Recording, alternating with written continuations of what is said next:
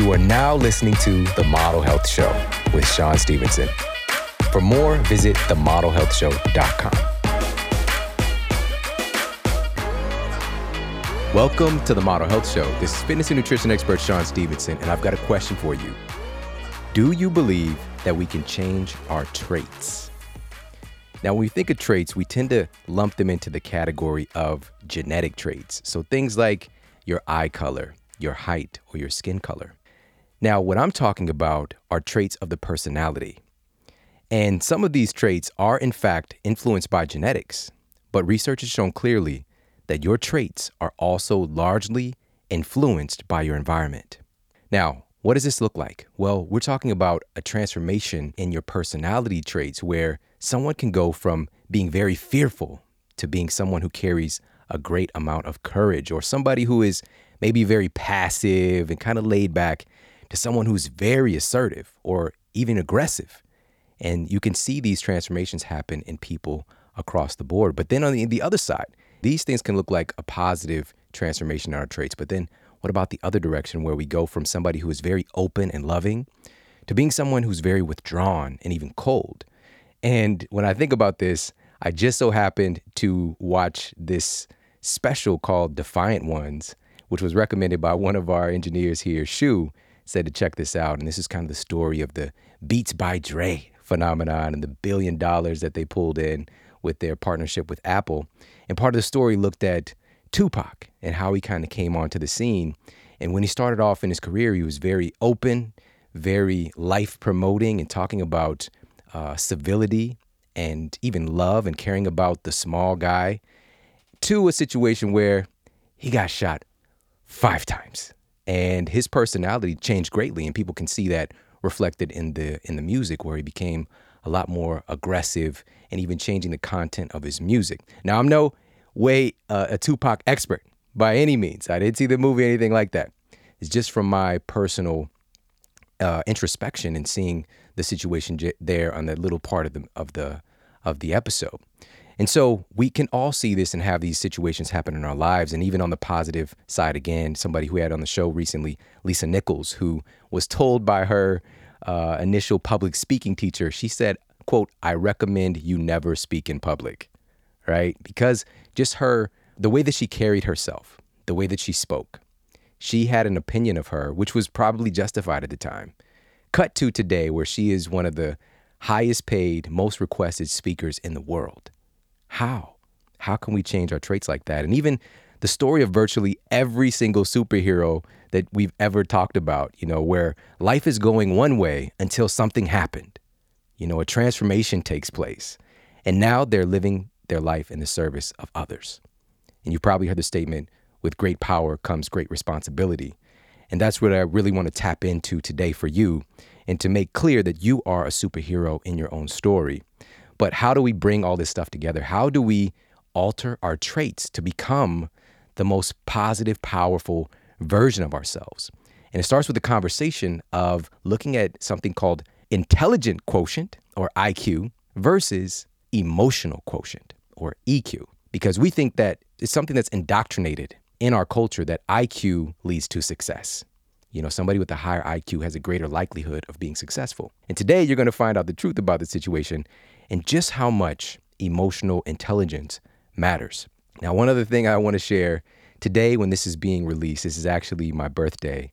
And there's no place that I would rather be than to be here in the studio and creating this episode for you, and to really give you a gift, if at all possible, if I may, to carry with you throughout the rest of the year, and to add some growth and happiness and some other tools to your superhero utility belt that you can use. But if there was one wish that I could have, would be for you to engage, share the show on social media. If this really resonates with you, if any of the shows in the Model Health Show have brought value to your life, that would be amazing. If you tag me, even on your Insta story, or if you're doing it on Snapchat, that kind of thing, Facebook, share the show or just give me a shout out, and I would appreciate that so much. And that would be an amazing gift, just being able to share the show out with everybody.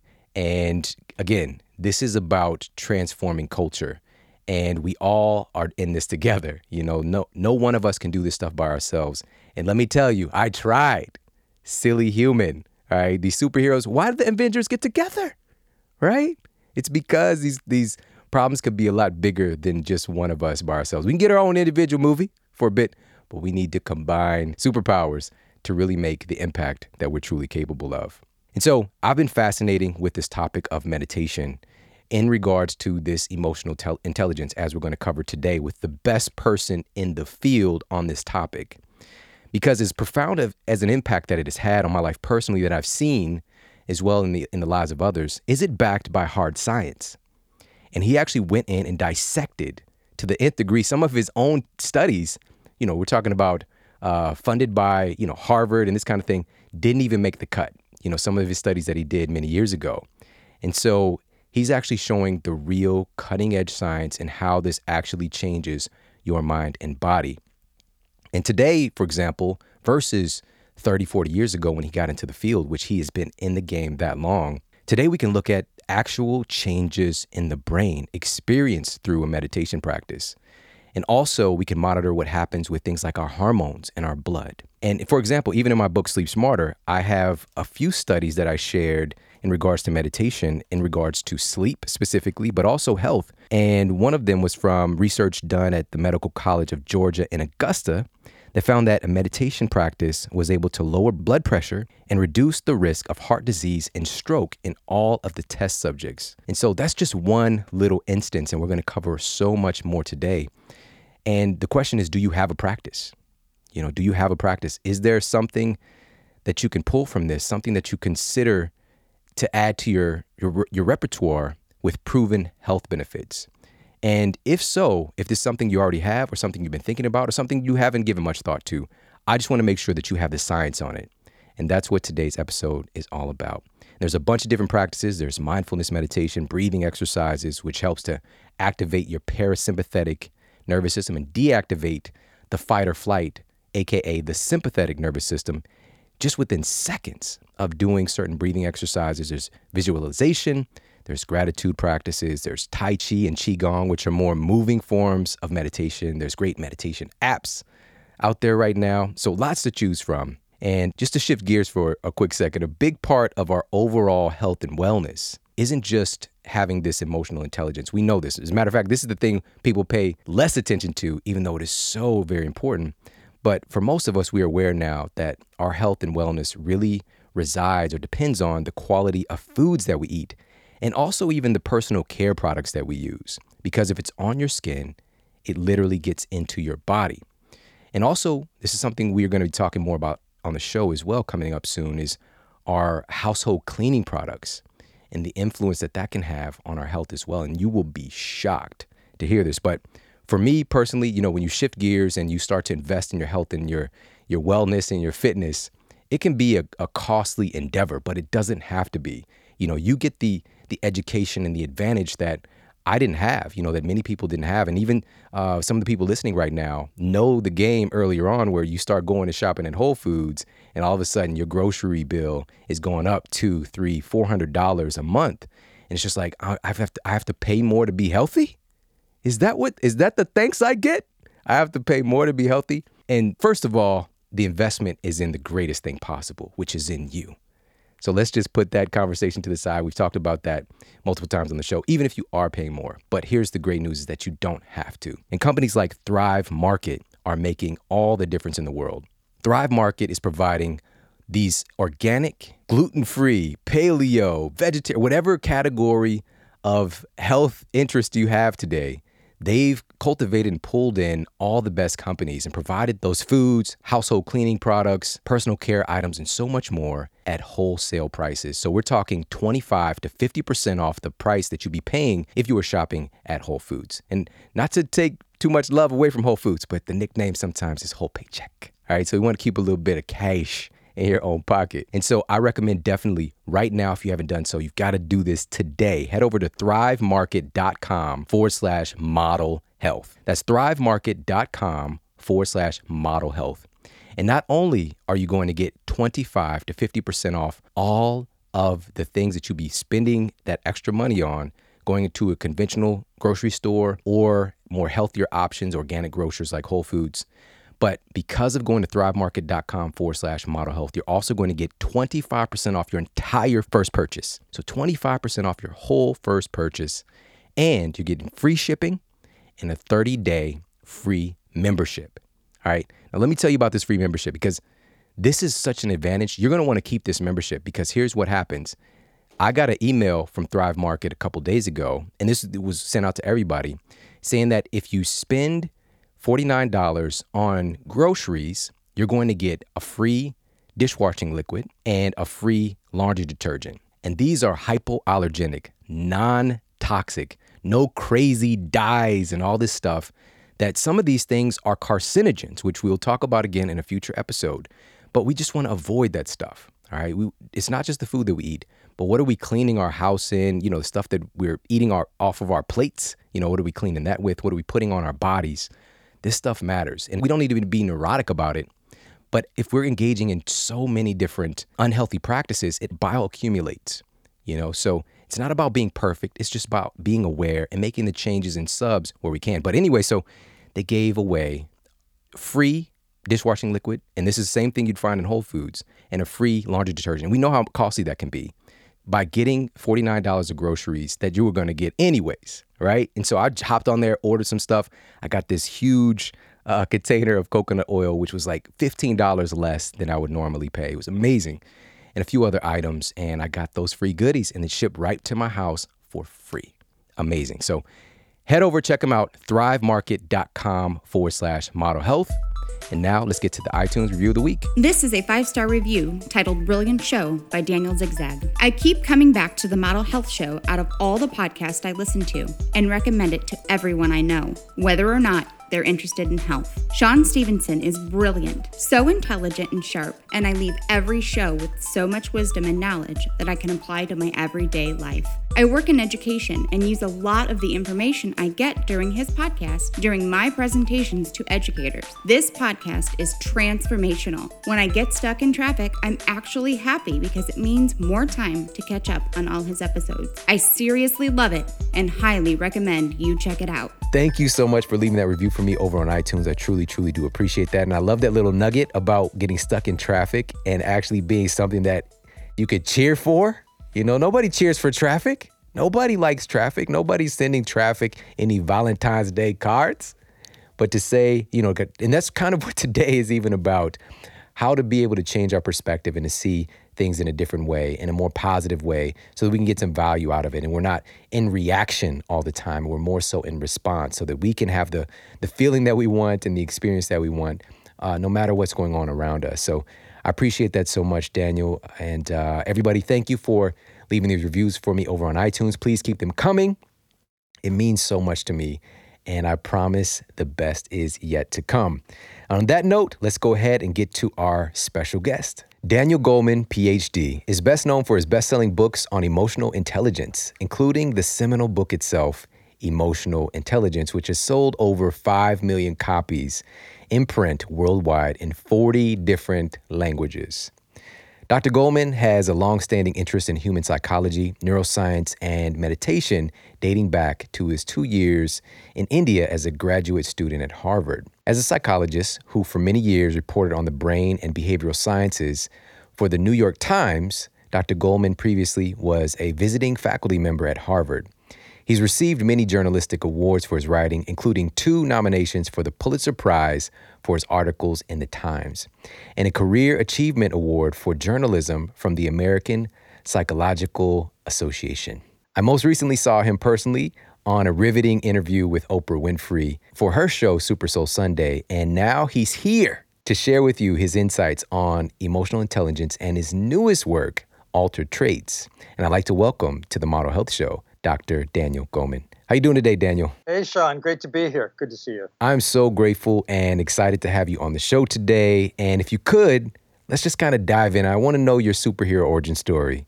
Can you talk about what got you interested in psychology in the first place? Well, in psychology, I think I was always interested in people. Yeah. And my mom was a social worker.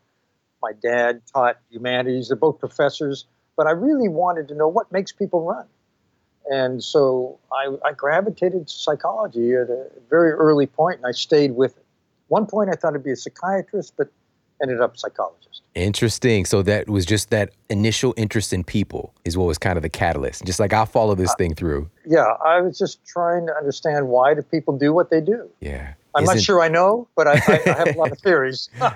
Isn't that the question? Oh my goodness. And so a big influence for me, and this was maybe even 10 years ago at this point, maybe a little bit longer, but the first insight or discovery I had about mirror neurons was from a lecture that you gave, and it just really blew my mind. And that was from your talk, and you were talking about emotional intelligence. What was the catalyst for you in actually writing emotional intelligence? So I'd been a science journalist at the New York Times covering the brain and behavior for a long time, and I came upon an article in a very obscure journal, so obscure it doesn't exist today. It was called Emotional Intelligence. I saw that phrase. I said, wow, that's so counterintuitive. It sounds like an oxymoron. Those two things don't go together. Right. But then I realized it's being intelligent about emotion. And I used that as a framework for the book, which was actually not just about emotional intelligence. It was emotions in the brain. You mentioned mirror neurons. That was the follow-up book, Social Intelligence, where I put together what we know about how brains connect when we talk. That's part of it. And so basically, I wanted to also argue that we should teach kids how to get along, how to manage themselves, how to be self-aware. In other words, emotional intelligence from kindergarten straight on. Let's talk about that, because this is something that still a lot of people have not had the opportunity to learn, but it's probably the most important development or capacity that we carry, which is this emotional intelligence. So let's talk about IQ versus emotional intelligence. Well, when you're in school, you are told that it's how well you do on your tests, how well you do on your exams, how smart you are, your IQ, which is the secret to success. What they don't tell you is, yeah, that's true until you get out of school. Then you get into a career, you get into work, you have, you're dating, you're doing things where IQ actually is not the critical factor. I just saw a study that showed that after an IQ of 120, it doesn't predict success at all. What starts to predict success are competencies that are built on emotional intelligence. How well can you get along with other people on a team, for example? How well can you keep pursuing a goal despite setbacks and obstacles? This doesn't have to do with IQ. It's about managing your emotions and about sensing emotions in other people and handling your relationships. That's the essence of emotional intelligence. Wow. I think one of the lectures I saw a while back was maybe it was a talk at Google, and you were talking about an example where you had a room full of all of these top level, maybe it was like Fortune 500 guys, and just asking how many of you were like the valedictorian of your class. And it was like two people, out of, 200 or something. Exactly. So, and what that shows is that IQ after you're out of school does not predict career success. Yeah. Companies themselves have done studies that I looked at that are really telling. They wanted to know what sets the stars apart from average here in our company. And these studies have been done now by huge and middle-sized companies around the world. Yeah. And they find that it isn't your IQ. It's how well you are aware of yourself, how you can use that to manage yourself. You don't let your emotions rock you so much that you can't keep focused. You sense what other people are feeling, and you put that all together to manage your relationships. That's what makes people a star today in the workplace. They don't tell you that in school. Right. So it's important to understand that for life. I love it. And as you know, it takes time for the books to change, for science to change what's being taught, even in university settings. And so that's what the internet today allows us to really do, is to get tapped into this education. Because one of the things I noticed in school when I was at traditional university was there wasn't a success 101. I would have taken that class if I could have, figured out how to do this thing, There should be a Success 101, and it would not be about IQ. IQ actually doesn't change, It's not something you can work with. Emotional intelligence is learned and learnable. So, if you have a problem with empathy, you can get better. You can practice it. If you're not so good at managing your impulse, I was talking to a fellow who's a very high consultant to the San Francisco Giants and the Warriors. And he was talking about the trouble star athletes have is that they're encouraged to be really strong, really, slam that guy. But the brain doesn't distinguish between slam that guy on the field and slam that guy in the bar that night. That's the problem, is that they need to manage themselves better. And it's true of everyone. Yeah. And this guy, by the way, very interesting story. He started in East St. Louis, in one of the most down and out neighborhoods you could imagine.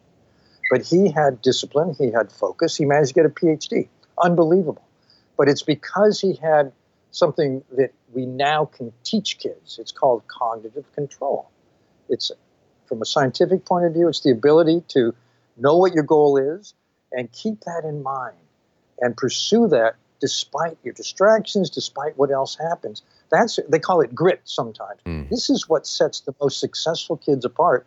It turns out to be more powerful determinant of your success in life than your IQ or the wealth of the family you grew up in. It just levels the playing field.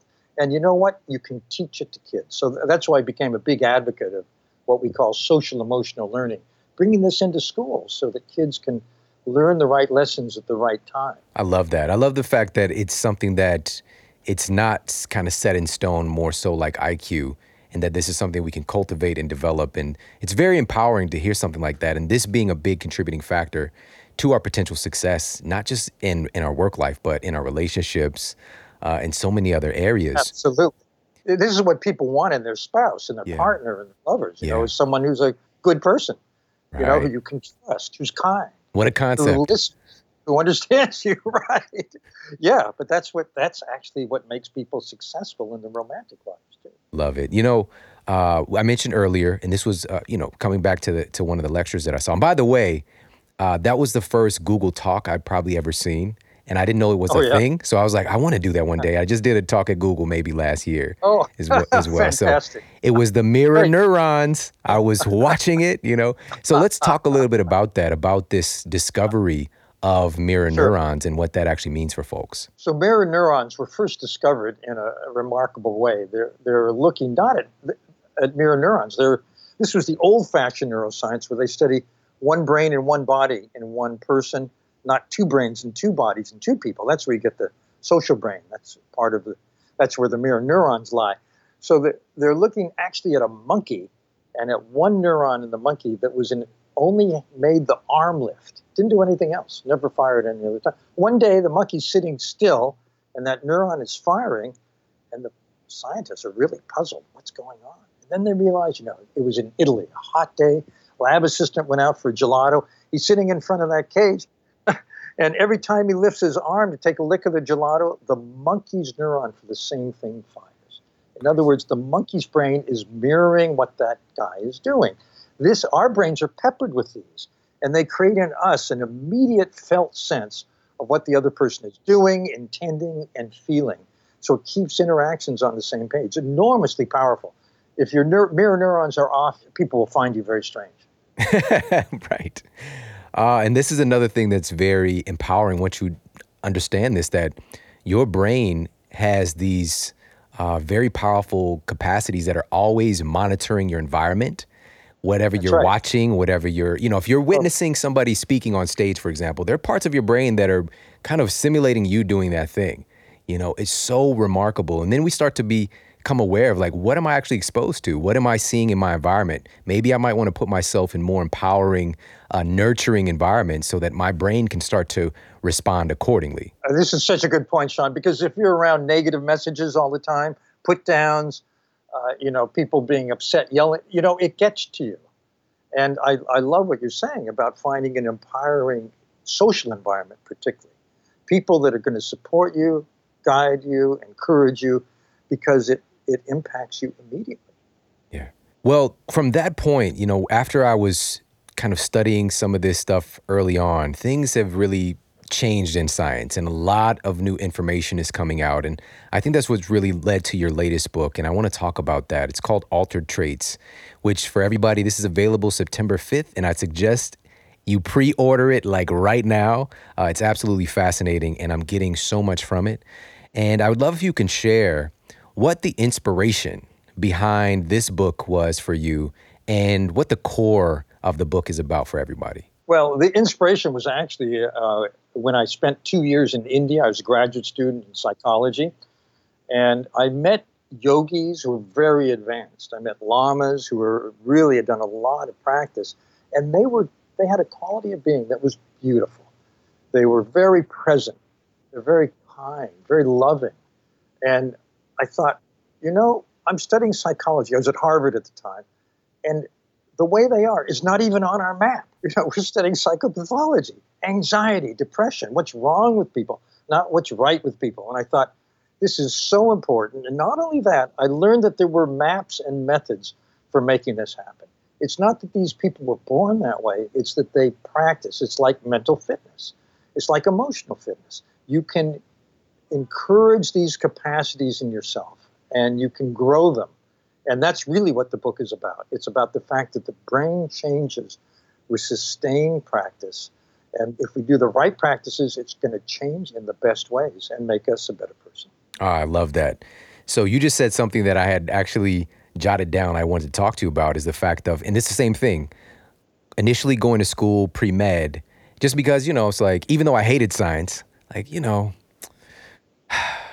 I should do this, right? This is something that I should learn. I should become a doctor, that whole thing.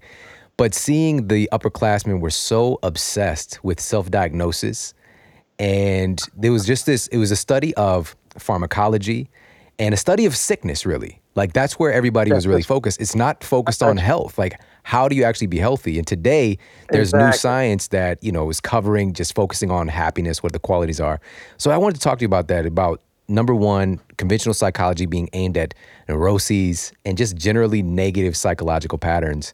And what do you think is like the shortfall in that? Well, the problem is that people don't want to learn how to be more upset, more depressed, more anxious. They want to learn how to be more happy, or how to get joy in your life, how to connect with people. That is what makes life worth living. And it's only in the last, decade or so we've had a positive psychology, which has methods for example, sometimes we put ourselves down, but you can talk back to the put down. This is what they call cognitive therapy. It's very powerful. You don't just believe everything you tell yourself. You weigh it. Is it helpful? Is it not helpful? And now with the Altered Traits book, we have methods for fine-tuning attention, for increasing the capacity to calm yourself, to handle disturbing emotions much better, and to increase the happiness, the ability of your brain to be happy, to be loving, to be kind, to be compassionate. Those are the methods that I think are the most valuable in life. You mentioned earlier and how this actually changes our brain. So I'd love to talk a little bit about neuroplasticity. We've had some great people on the show who've just kind of tapped their toes in it a little bit to talk about it. But there's fascinating example of neuroplasticity that you talked about in the book, when individuals who've lost their sense of hearing and their brains actually change to activate more of their senses for their vision. And it's just amazing. It's like a superhuman capacity that we all have. So let's talk about that. Well, you think about all the amazing blind musicians there have been. Why is that? And the reason the neuroscience discovered is that if you're born blind, the visual cortex, the part of your brain that would be used for seeing, is used for hearing. So they actually have a more powerful brain in the auditory sense than anyone else. And they hear differences, and it makes them natural musicians. So essentially, this is showing neuroplasticity. The brain will adapt to any situation. But the other part of it that's so important for all of us is that the brain is like a muscle. And the more you exercise certain circuits, the more you exercise, a particular muscle, the stronger that circuitry gets. That's the essence of neuroplasticity. And this is what meditation is essentially, is working out the brain. It makes the brain a mental gym. And every day when you practice your meditation routine, it's like practicing your routine in the gym. And it strengthens the circuits just like it strengthens a muscle. Love that so much. Mental fitness, emotional fitness we're talking about today. And there's nobody better to share this with us. And research in altered traits looks beyond basic unhealthy to healthy spectrum even. When we're talking about psychology, to an even more beneficial range, something you call wholesome traits of being. Wholesome traits of being. Can you talk about what that means? Yes. So wholesome traits of being are the exact opposite of where psychology was stuck when I was studying it, which is what's wrong with people. this is what can be right with people. The wholesome traits are things like, instead of judging people, being equanimous, hearing them out, or instead of being reactive, being responsive. Reactive means, oh man, you pushed a button and I'm going to, unleash on you, rage, whatever. But if you respond, you take it in and then you give back, but you do it in a way that is beneficial for you both. So it's compassion, it's altruism, it's evenness, it's equanimity, it's managing yourself so you don't get so upset, but you can let your positive emotions flourish. That's the range of wholesome traits. One of the things that is very important and powerful about this book is that you are going in and you are dissecting some of the research and the studies, because it's really a big wave that's happening now, studying meditation because Absolutely. of all the positive benefits seen. However, some of the studies previously, they weren't up against rigorous scientific method. And Right. one of the things, and first I want to mention one of the studies before we kind of dive into this and what we can actually garner from meditation, is one of the studies you cited looked at strengthening sense of purpose. All right. Strengthening sense of purpose led to an increase in telomerase activity that lasted even 5 months after this meditation program. And so we've talked about this on the show. We actually did a show dedicated to this topic and talking with, it was Elizabeth Blackburn and her co-author. Okay. Wonderful. We had the authors on the show, and we went and we broke down this whole concept of telomeres and telomerase. So just as a highlight, and we'll put that in the show notes for everybody. But the bottom line is your telomeres are sort of like the best biological marker we have currently for how long you're going to live. It can kind of tell us that. And as we do certain activities, life is itself an activity, we can either, we can potentially shorten our telomeres faster, sleep deprivation, drugs, that kind of thing. But there's this enzyme that was discovered by Elizabeth Blackburn. She actually won a Nobel Prize, of telomerase, which is an enzyme that can actually add length back on or slow down the process of your telomere shortening, thus you getting older faster.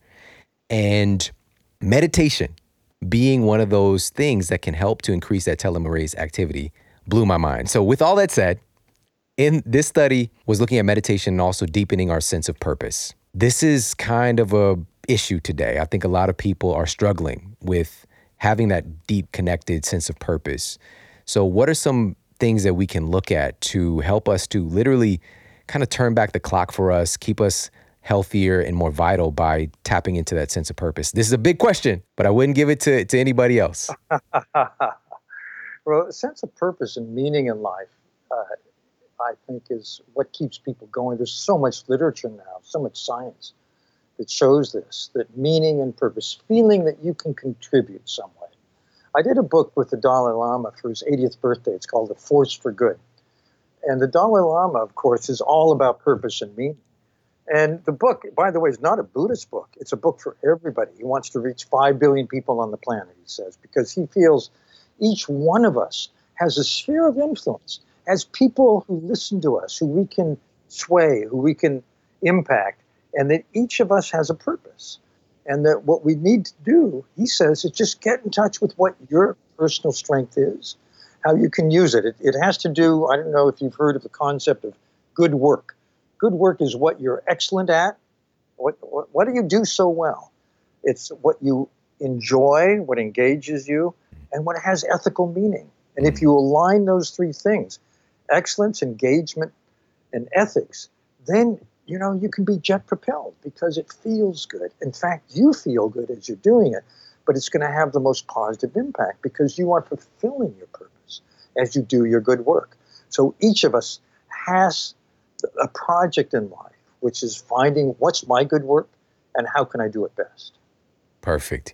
So what I want to talk about now is to look into these different types of meditations, because one of the things that you made a point to really drill down on in the book was that some studies collected different individuals who were, quote, expert meditators, but there's so many different flavors of that, and it can skew results. So I want to talk about some forms of meditation and actually some of the clinically proven benefits right after this quick break. So everybody sit tight and we'll be right back. Today, more than ever, we need to make sure that we're filling in those nutritional gaps. A deficiency in something as simple as magnesium can lead to sleep problems, muscle pain and weakness, and even chronic fatigue. And today we are being bombarded by environmental stressors. So something like magnesium will actually get zapped from your system very, very quickly, to the degree that this is the number one mineral deficiency in our world today. So how do we get that back into our body? Well, the thing is, as soon as we get it in via our typical food sources, it gets pulled right out again, and we can never really keep up. This is why I'm a big fan of supplementing with intelligence. We don't want to go to the typical Centrums and these so-called multivitamins that are on the store shelves, because they are synthetic. These are made from synthetic sources, and they're not based on real whole food nutrition with things that our cells can actually recognize and utilize. And oftentimes we're just throwing our money out the window when we're investing in those companies because they say they've got the good stuff in there, but can your body actually use it? That's the key. And this is why, for myself and my family, I make sure that we're filling in those nutritional gaps with a whole food superfood concentrate like the one from Organifi. This is an incredible green juice supplement that features chlorella, moringa, spirulina, organic wheatgrass, matcha tea, which features EGCG, which is clinically proven to boost your metabolism and help you to burn fat. Ashwagandha, which is powerful for stress, for really helping your body to buffer against stress. Turmeric, with all of its powerful anti-inflammatory properties. Coconut water, lemon, mint, things that make it taste amazing. Because that's the key. We cannot forget about the taste. We don't want to suffer our way into good health. And this green juice blend from Organifi fills all of those needs, and it tastes amazing. My kids drink it. It's something that I add in on a regular basis, and I always make sure to travel with it as well to get that extra insurance when I'm out there on the road. Now, I mentioned some of the things that are in there, like chlorella, for example. And there was a study that was published in the Journal of Medicinal Food where researchers found that chlorella intake resulted in noticeable reductions in body fat percentage, serum cholesterol, total cholesterol, and fasting blood glucose levels. All of that from this one remarkable superfood. And that's just one that's in here. Very, very different. You don't hear that kind of thing from a typical multivitamin that's out there on the store shelves. And there was also a really powerful 2009 study that found that chlorella helps to defend your body against cancer in some very unique ways. Number one, by strengthening your immune system. It's been found to do this in a clinical setting to boost your body's ability to actually properly respond to abnormal cell development. Number two, it helps to remove heavy metals and toxins from your body. Again, this is found clinically to be effective for that. And we're less likely to get environmentally based cancers because a lot of cancers are brought about or encouraged through an epigenetic trigger from our environment. These are things that are, quote, carcinogens, and this helps to defend your body against that. There's another study that found that individuals who are actually diagnosed with cancer, chlorella enhances the action of T cells, which helps to fight abnormal cell growth. So there's really some interesting things here, and this is just one of the compounds. Spirulina, which is 71% protein by weight, the highest protein food in the world. Complete protein is found in the Organifi green juice as well. And this is a really great source of magnesium, which we talked about before, and also has this unique compound called phycocyanin, which actually helps to encourage something called stem cell genesis. So this is actually the creation of new stem cells. And what do stem cells do? They become every cell that your body needs. So if you need repair, if you need regeneration, you need stem cells to do it. And there's this powerful food that can help your body to make those actions actually become a reality. So make sure that you're taking advantage of Organifi green juice supplement if you haven't been doing so already. This is a game changer. And this is something that every single person today, we need to have a green superfood blend on hand to help our bodies to buffer all of the abnormal stress that we're exposed to. So head over to organifi.com/model, and you're going to get 20% off the green juice supplement from Organifi and all of the incredible food-based supplements and nutrition that they have over at Organifi. All right, this is exclusive for you, and this is something to definitely take advantage of. And again, this is something that I've been utilizing for a very long time now, and I absolutely love this company, and I love what they're doing and what they stand for. And I give them my friends all the time as well, and it's just truly, truly that great health insurance. So make sure to check out Organifi.com/model. Now back to the show. All right, we are back, and we're talking with the incredible best-selling author, Dr. Daniel Goleman. And we were just talking about before the break the various types of meditation. And one that was pinpointed in the book, in the brand new book that you talked about throughout the book, is something called mindfulness. So let's talk about what that actually means. What does mindfulness mean? Well, mindfulness is right now the most popular kind of meditation. It's going into business, going to schools, people using there's apps for it. Yeah. And mindfulness means simply being present without reaction, without judgment to what's happening to your thoughts and to your feelings. It's all it is. And to do that, you have to establish a kind of neutral platform inside your mind. So very often people will start with just watching the breath. And then you watch your breath, your mind's going to wander, and you're going to bring it back. That's a basic move. And by the way, every time you bring it back, you strengthen the circuitry for managing concentration, for ignoring distraction. So mindfulness then extends to, okay, I'm going to just watch my thoughts. I'm going to watch my feelings. I don't have to let them push me around. I'm just going to see what they are. I'm going to watch them come, and I'm going to watch them go. I'm not going to judge them. I'm not going to put them down. I'm not going to favor this one or that one. Just neutral. That is what mindfulness does. And it has surprising benefits right at the start. One of the things is that it sharpens attention. This is direct training in attention. Remember, I was saying it's mental fitness. So you get a big bump in attention. You know, people who like to multitask, interesting, the brain doesn't multitask. It switches very quickly. Mm-hmm. And if you're very concentrated on one thing, you know, I've got this project, I got to do, and then you say, oh, I'll check my email, I'll look on Facebook, that's multitasking. When you go back to that first thing, it takes you a long time to ramp up to that level of concentration you had before, unless you do mindfulness. If you do 10 minutes of mindfulness, it nullifies the loss of concentration for multitasking. So it's remarkably powerful.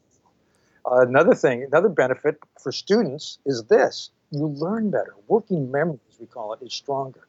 The ability to pay attention to what you're taking in, transfer it to long-term memory, and bring it back. So college students who learn mindfulness got a 30% higher score on the graduate school entrance exam. So mindfulness pays off right at the beginning. It also strengthens the brain circuitry that controls negative emotions. So when you get upset, you recover more quickly. That's the actual definition of resilience, is how quickly you recover from being upset, stressed, or distressed. So it has huge payoffs. This is one of the things that I've mentioned this several times on the show, but I think that at no other time is it more important to share this with you. If someone was to ask me, how did I get from where I was to where I am today, you know, being somebody who at the age of 20 diagnosed with the so-called incurable spinal condition, degenerative spinal disease, degenerative disc disease. And spoiler alert, Dan, I know you don't know this, but everything's good now, you know? But back then, having that diagnosis obviously was can turn your whole world upside down. And getting my health, not just back, but better than it ever was there was transitions along the way, but as a process. For me, it was the lowest hanging fruit to change how I was eating, to change the way that I was moving, you know, becoming more physically literate. But one of the big catalysts for changing my life in the direction and imbuing more purpose was meditation. And initially, when I learned this, was from my mother-in-law, who actually studied at for TM. You know, she did the training there at one of the centers in Kenya, right? And just really amazing story. And this is back, like, I think maybe the Beatles or whatever were popping and hanging out with Maharishi and that kind of thing. But her teaching me meditation, from that point, it was over 2 years I did a meditation every day. It was a 32-minute meditation. And that's a lot easier when we don't have little kids running around. Let me just put that out there as a caveat. I'm not telling everybody to do that. And so, but that literally changed everything. But today I do more of these mini meditations.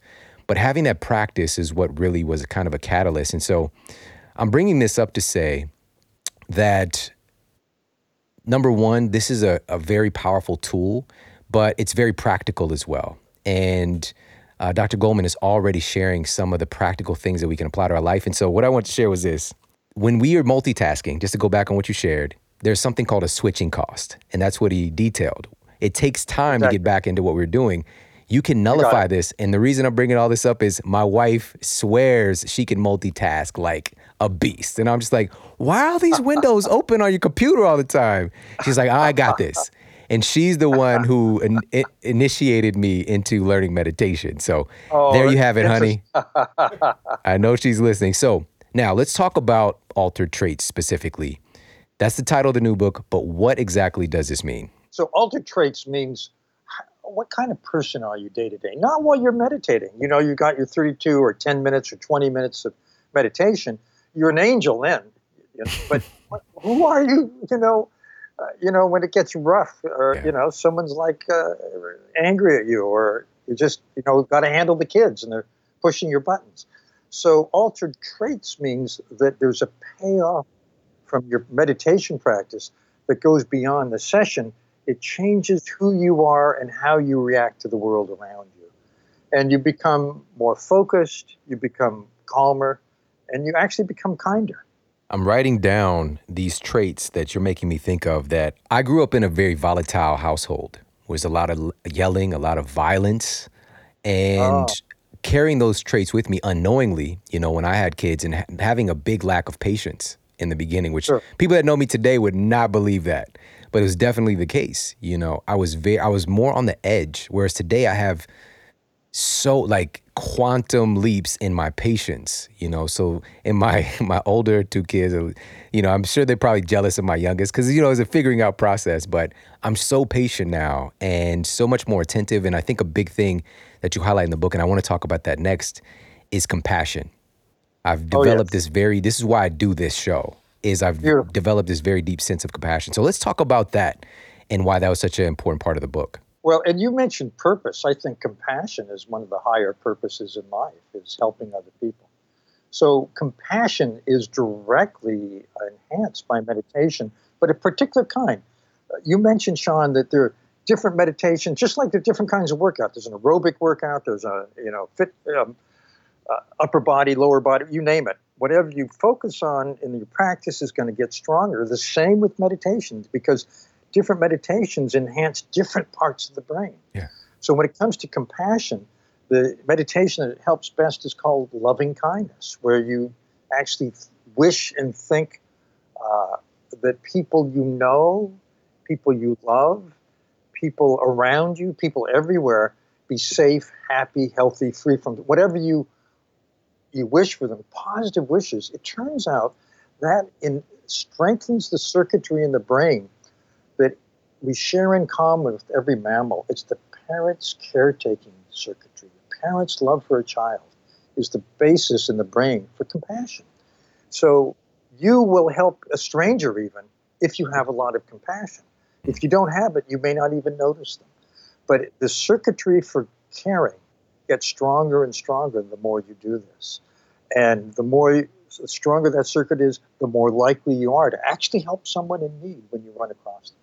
Yeah, it literally opens up places in your brain. Like you said, when we are not cultivating this, I've seen this as well. When somebody's in need, we can literally, quote, turn a blind eye. And you don't even see the person. You see somebody who's homeless, and I can't do that.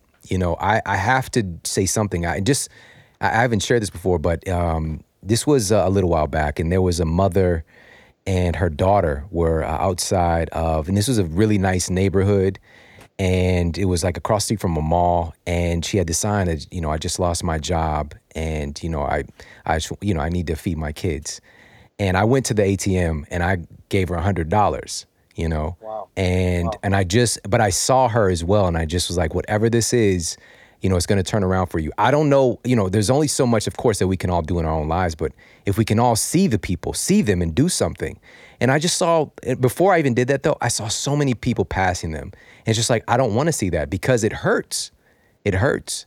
But when you start to develop more compassion, and I want, please talk about this, the 3 different kinds of empathy, because I think that can help to clarify. Very important. And then there's some research that bears directly on what you're saying about the visibility and invisibility of people who are suffering. And the 3 kinds of compassion are cognitive. I understand how you think. I understand your perspective, your views, the words you use to language things. I can talk to you effectively. The second kind is emotional empathy. I feel what you're feeling. Those are 2 different brain circuits. But those two alone aren't going to help that lady outside that mall. It's the third kind, which is what's called technically empathic concern. It's caring, it's loving. And what the studies have found, we reviewed these in the book, people who see someone suffering, like a picture of a burn victim, actually avert their eyes. They look away. The reason they look away goes back to the mirror neurons. You pick up the feelings of anguish that person. It's very unpleasant. So by tuning out, you dampen that down in yourself, but you don't help them because you don't see them. The added ingredient that gets people to go ahead and help that person in need, to go to that ATM and give that woman the money, is love, is that loving concern for other people. And that overrides the instinct to look away. You can actually, and meditation, kind I was talking about, actually enhances the ability to keep looking at a person who's suffering and then go to help them. Because that's what it takes to be compassionate. I love it. And what's so crazy is that was the first time that I heard this outside of myself, is when I read it in the book, when you talked about the three different levels. This might have been even before this book came out, but I know it was from you that I got this piece of information.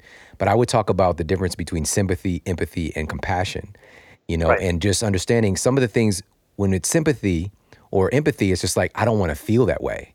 But as we develop and we work on ourselves, we can see the suffering, but you don't have to be caught up in it, because sometimes when you're in sympathy and empathy, it's painful. And so you get caught in that darkness. Whereas compassion is like, I understand how you feel, I see how you feel, but I don't feel that way. How can I help you? This is what we need more of. Love, sweet love. Exactly what you're saying. It's cut and paste, simple. I love it. One of the things that was really fascinating about the book is that you went through and did some more, some looking and dissecting what studies on meditation actually hold up after more scientific scrutiny. So why did that matter to you for this book? Well, it mattered to us because there are now, as you said, there's a boom in studies on meditation. There are more than 6,000 journal articles. That means peer-reviewed articles, serious articles on meditation. However, if you use the highest scientific standards, of 6,000, maybe 60 are really strong. So we focus on those 60. So what I'm telling you is the most sound results, the strongest results. And the problem is, and this was true of me, by the way, when I was a graduate student, I did a dissertation on meditation and stress. And when I look at it now, I think, oh my God, this is a mess from a strong scientific point of view. And we use those standards. Actually, my co-author, Dr. Richard Davidson, is a neuroscientist at the University of Wisconsin. He and I both did studies on meditation when we were graduate students. Neither of those studies would get in our book. They didn't get in our book because the standards have gotten stronger and stronger. Also, the science has gotten better. Now we can do something we couldn't do back then, and that is look at the brain as it's functioning. You haven't asked about the Olympic level meditators, but those are astounding. These are like the people that inspired me in the first place back in India. And Davidson was able to bring them over to his lab from India and Nepal one by one. And he saw that their brains are actually extraordinarily different in the best way. For example, when you have a creative insight, some problem you've been trying to solve, then, aha, I got it. You get what's called a gamma wave in the brain. Lasts about a quarter, half second. It turned out that these Olympic level meditators are in gamma wave all the time.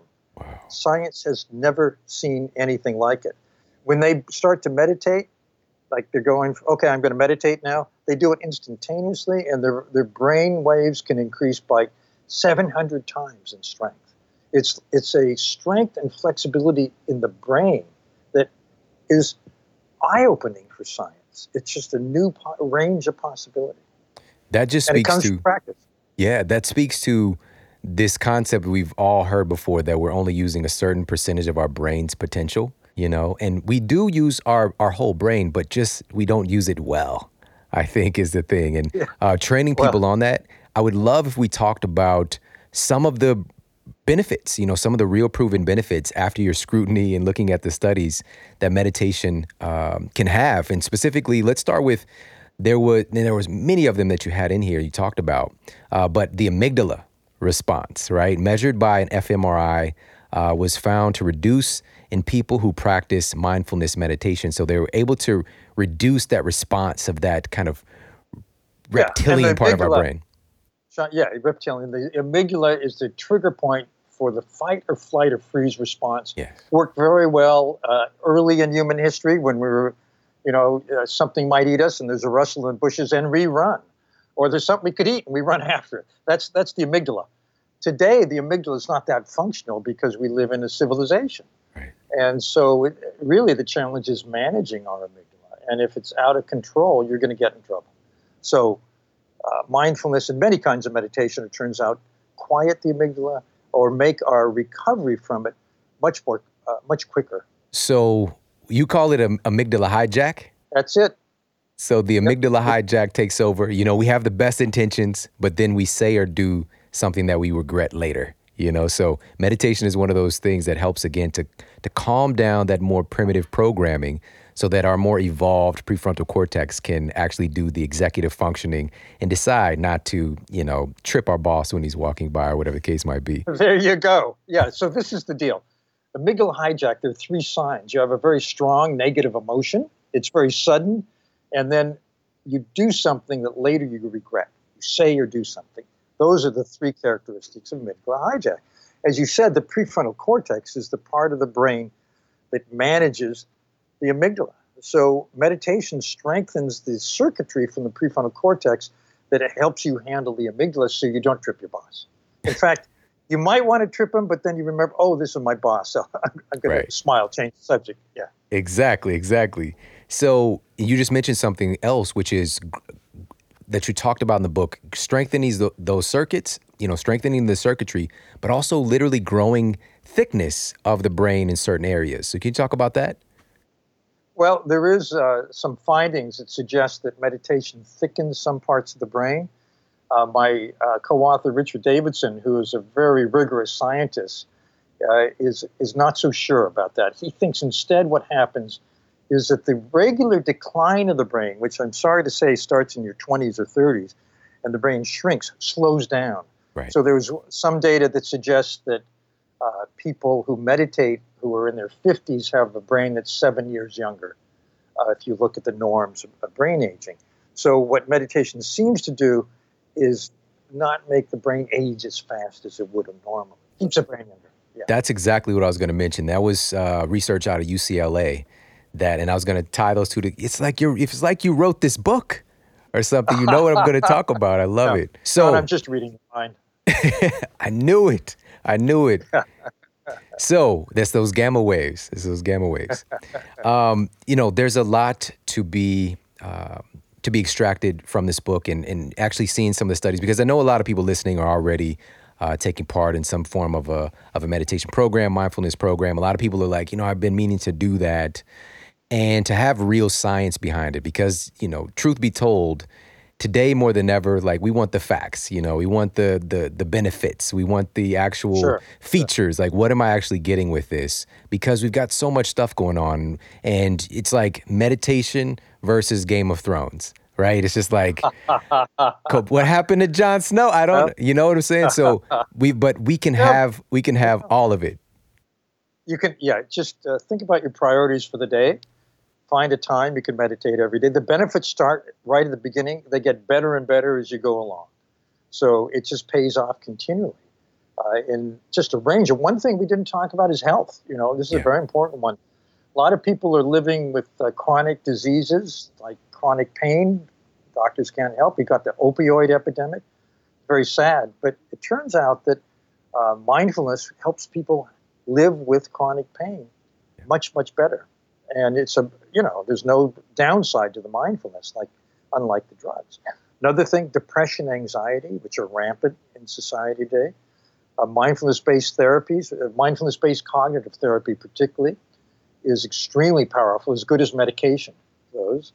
And also, if you're a more advanced meditator, a day of meditation lowers inflammation levels in the body. Inflammation is what feeds into, as you know, just a range of disease, from diabetes and heart disease to arthritis, you name it. So the health benefits are terrific. And if you add what it does for your attention and your sharpness, for your emotional life, for your ability to be kind and present to people, and then the health benefits. It's a very strong case for, hey, what have you got to lose? Give it a try. Love it. I love it. Dr. Daniel Goleman, can you let everybody know where they can find your book and where they can find your work online? Sure. The audio of the book is available from More Than Sound, one word, maybe put it on your show notes. And the book itself should be in every bookstore from September 5th or your favorite online bookseller. Perfect. It's called Altered Traits. Yeah. Perfect. Thanks, I appreciate Sean. it so much. One final question for you, though. Got one final question. Okay. What is the model that you're here to set with the way that you're living your life personally? What is the model that you're wanting to set for other people with how you live your life personally? Well, one thing that I'm very, very disciplined about, even when I travel a lot, and yesterday I was in San Francisco, I had to get up at dawn to get the flight. Didn't matter. I make time for meditation every day. I really believe the message of the book, and I brought it in my life. I'm trying to do it more and more. I don't know how many years I have left, but I want to make them very rich. I want to make them full of meditation and have meaning. That's it. The one and only Dr. Daniel Goleman, thank you so much for coming on the show. It's really been a pleasure. I appreciate you so much. Thank you. Oh, Sean, I love what you're doing. Thank you. Awesome. Everybody, thank you so much for tuning into the show today. I hope you got a lot of value out of this. It's another one of my great teachers and somebody who's really influenced my thinking over the years, and having the opportunity to present him to you today was just really, really exciting for me. And please make sure to check out his work. Look into emotional intelligence and social intelligence. And, I remember maybe, this is about a decade ago, my very first video talking about mirror neurons, which when I discovered this and heard about it from him, I went into the research and I went bonkers. Like, I was just looking around and I couldn't believe that this was something that everybody didn't know about, and how much our environment mattered, and how much we need to put ourselves in position to be able to consume through our senses positive, nurturing messages, because it's nature versus nurture in so many different ways in our minds. But really, these two things play on each other and they complement each other. And we need to be paying attention to both of them. And so one of the other big benefits that I took from this is when he talked about loving kindness in this particular meditation. And this is it could be some of the tough stuff, some of the hard work that really develops our character and opens us up to a much more fulfilling life. And he mentioned in the book, one of the experts saying that doing this loving kindness meditation focused on somebody who's more of a, quote, difficult person, somebody that you might not like versus, somebody that you love. Maybe it's your kids or your mom or whoever. That's a lot easier to do a loving kindness meditation. And what they said was doing a loving kindness meditation for 1 hour for somebody who is a difficult person or somebody who might not necessarily like is equivalent to 100 hours of this meditation for those who you find and have a fondness for. So with that said, some of this is really developing our character and doing some of the tough work to really open ourselves up to have more positive and fulfilling experiences here on the planet. And the more that we can come together, the more that we can start to break down these walls and get closer and understand that for the most part, we all want the same thing. We all want to feel like we matter. We all want to love and to be loved. And we all want to have a sense of success and a sense of community and of family and, again, of purpose. And so how can we go about doing that where we're not in this Darwinian approach to things of survival of the fittest, right? Because we got like the fittest people on earth doing the CrossFit and you're going against them. I don't know. I don't know if we all can make it. But it's not about survival of the fittest. It's today more than ever. It's about cooperation, and all the scientific models, the new models are looking at that and affirming that that's the case. And that survival of the fittest is, there are pieces of that. Definitely, again, nature versus nurture. There are pieces of that sprinkled throughout our evolution. However, if you look at real advancements in life, and especially of human civilization, it was people working together for one common good. And so that's why this matters to me so much, because now more than ever, we have the opportunity to connect and we have the opportunity to spread positive messages and to come together and to make a difference. And why not? time is going to pass anyways. We might as well spend this time doing something that we really love and that can do a lot of good here on the planet. So I appreciate you so much for tuning into the show today. If you got a lot of value out of this, make sure to share this out with your friends on social media, on Facebook, Instagram, Twitter, and definitely check out Altered Traits and check out Dr. Daniel Goleman's work. It's really fantastic. And definitely stay tuned. We've got some incredible episodes coming up, incredible show topics that are going to blow your mind, and some very, very powerful guests coming up as well. I appreciate you so much. Take care. Have an amazing day. And I'll talk with you soon. And for more after the show, make sure to head over to themodelhealthshow.com. That's where you can find all of the show notes. You can find transcriptions, videos for each episode. And if you got a comment, you can leave me a comment there as well.